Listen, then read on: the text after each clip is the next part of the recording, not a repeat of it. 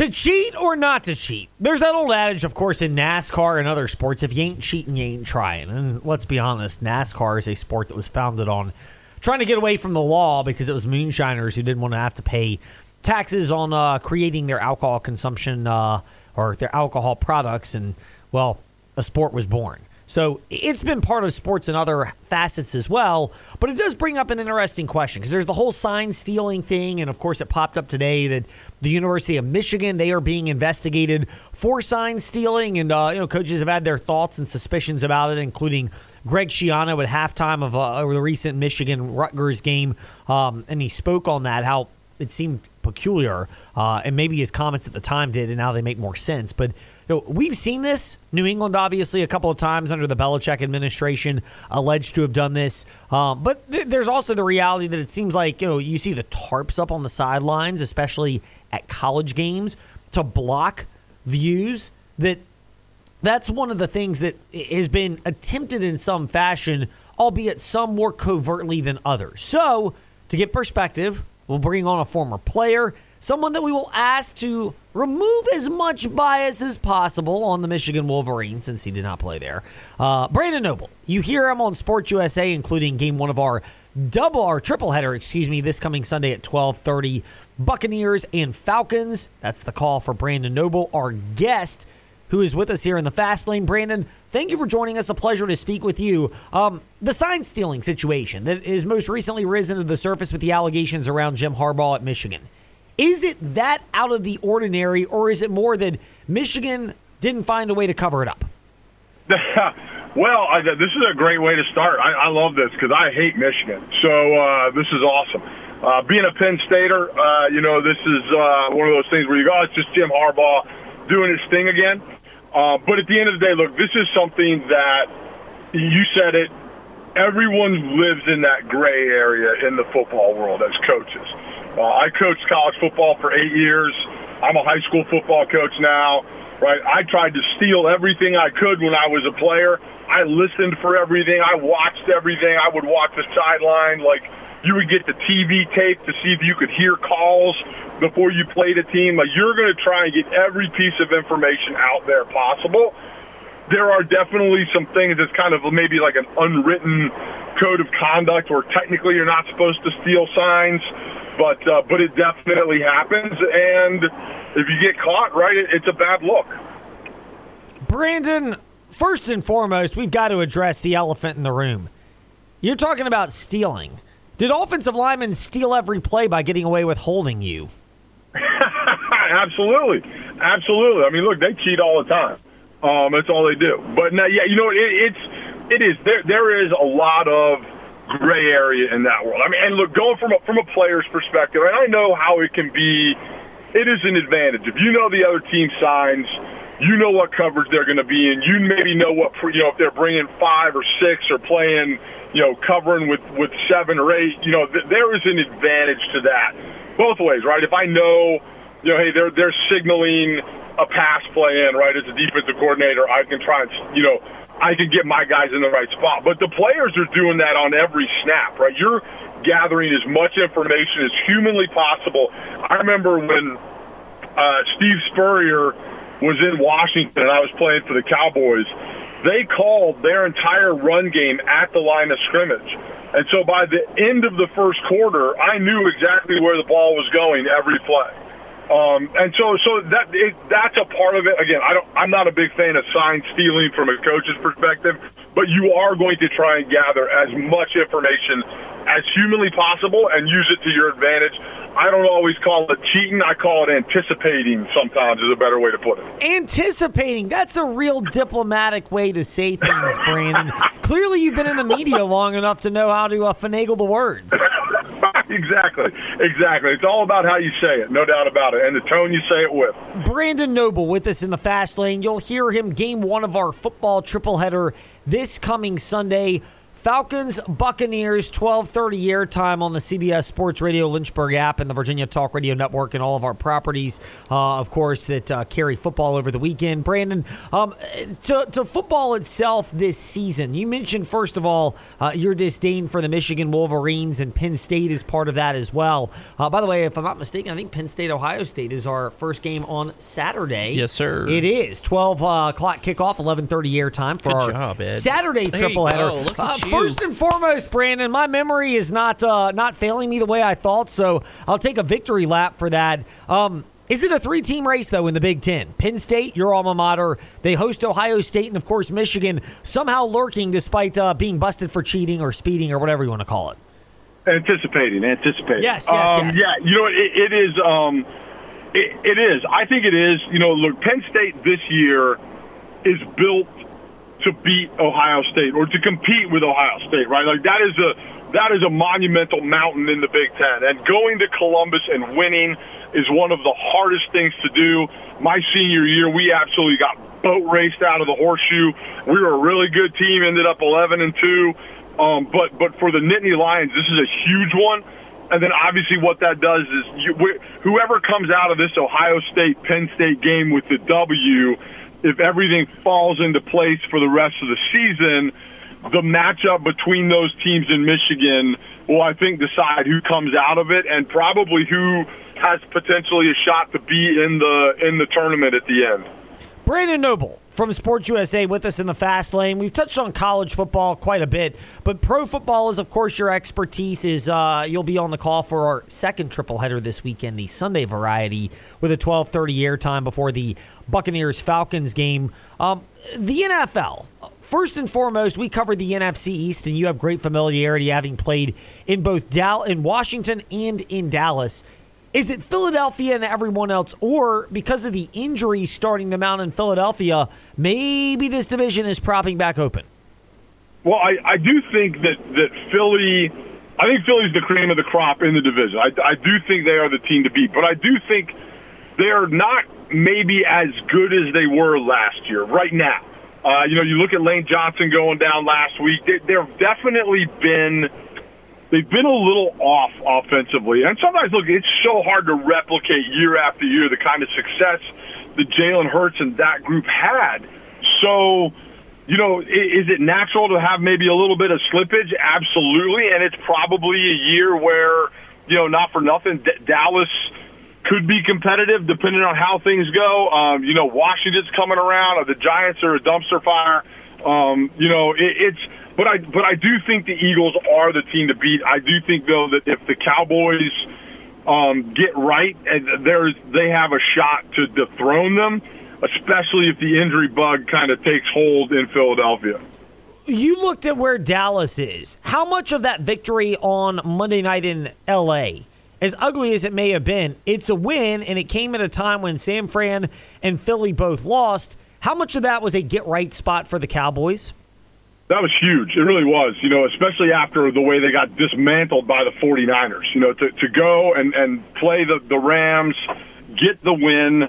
Again, ugly. No, here in the locker room, no one cares if it's ugly, right? That's a fan thing. That's a media thing. A win is a win is a win. And now you always have things to fix. There's always things you can do better. But that's the case even if you blow the team out. So from a player's perspective, I go, look, we got the W at the end of the year. Nobody cares how we got it or what it looks like. It's just one in the win column. But it was an important one because of what happened in the rest of the NFC. Like you said, watching those two games last week, I actually had the week off, so I got to sit on the sofa for a Sunday and watch some football, which was great. And to watch the Niners lose, and then you kind of had a feeling, right? Like, the Niners lost to the Browns. It was gray. It was overcast. It was kind of a grimy, gritty, gross game. And then to watch the same thing happen to the Eagles, you're like, man, it was that Sunday this year. So it was huge for the Cowboys to get that win to kind of stay in line with those other two teams. Brandon Noble with us here in the Fast Lane. Brandon, should we say you got your Justin Pugh on because you were straight off the couch this coming week as you'll be back in the booth? Or are we committing a cardinal sin here in the Fast Lane by referring to an offensive lineman as you are a fellow defensive lineman?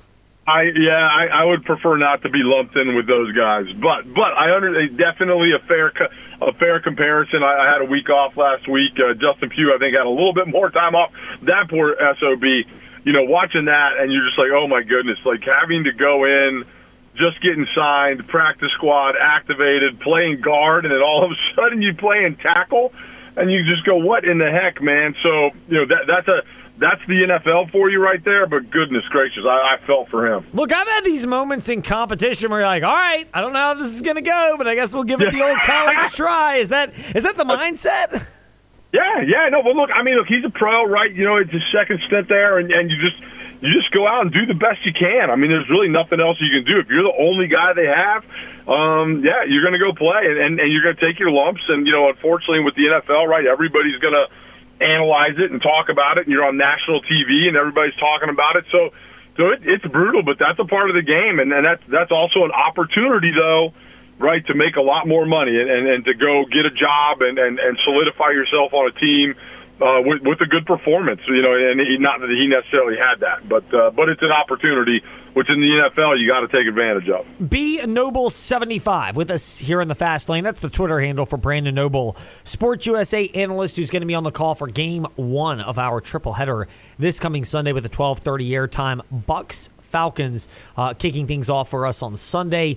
Brandon, the other part of the NFC East that we wanted to discuss, and the team for whom you played as well, up in Washington. How hot is that seat getting for Ron Rivera, even in spite of the victory they scored in Atlanta this past Sunday?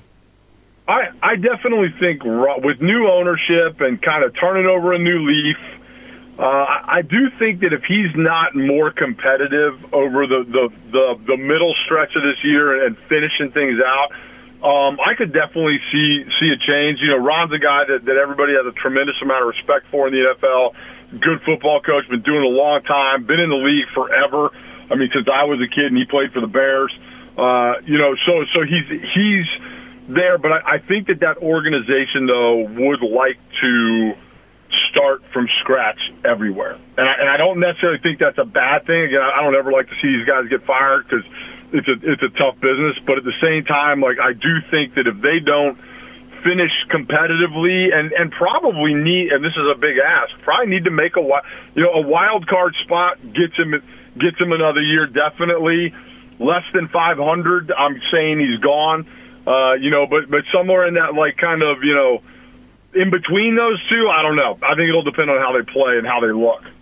Yes, it will. It will depend on that also. Brandon Noble with us here in the Fast Lane. Brandon, San Francisco lost. A lot of people have them at the top of the NFL. Are they solidly there for you, or is this more murky right now as we're about a third of the way through the season?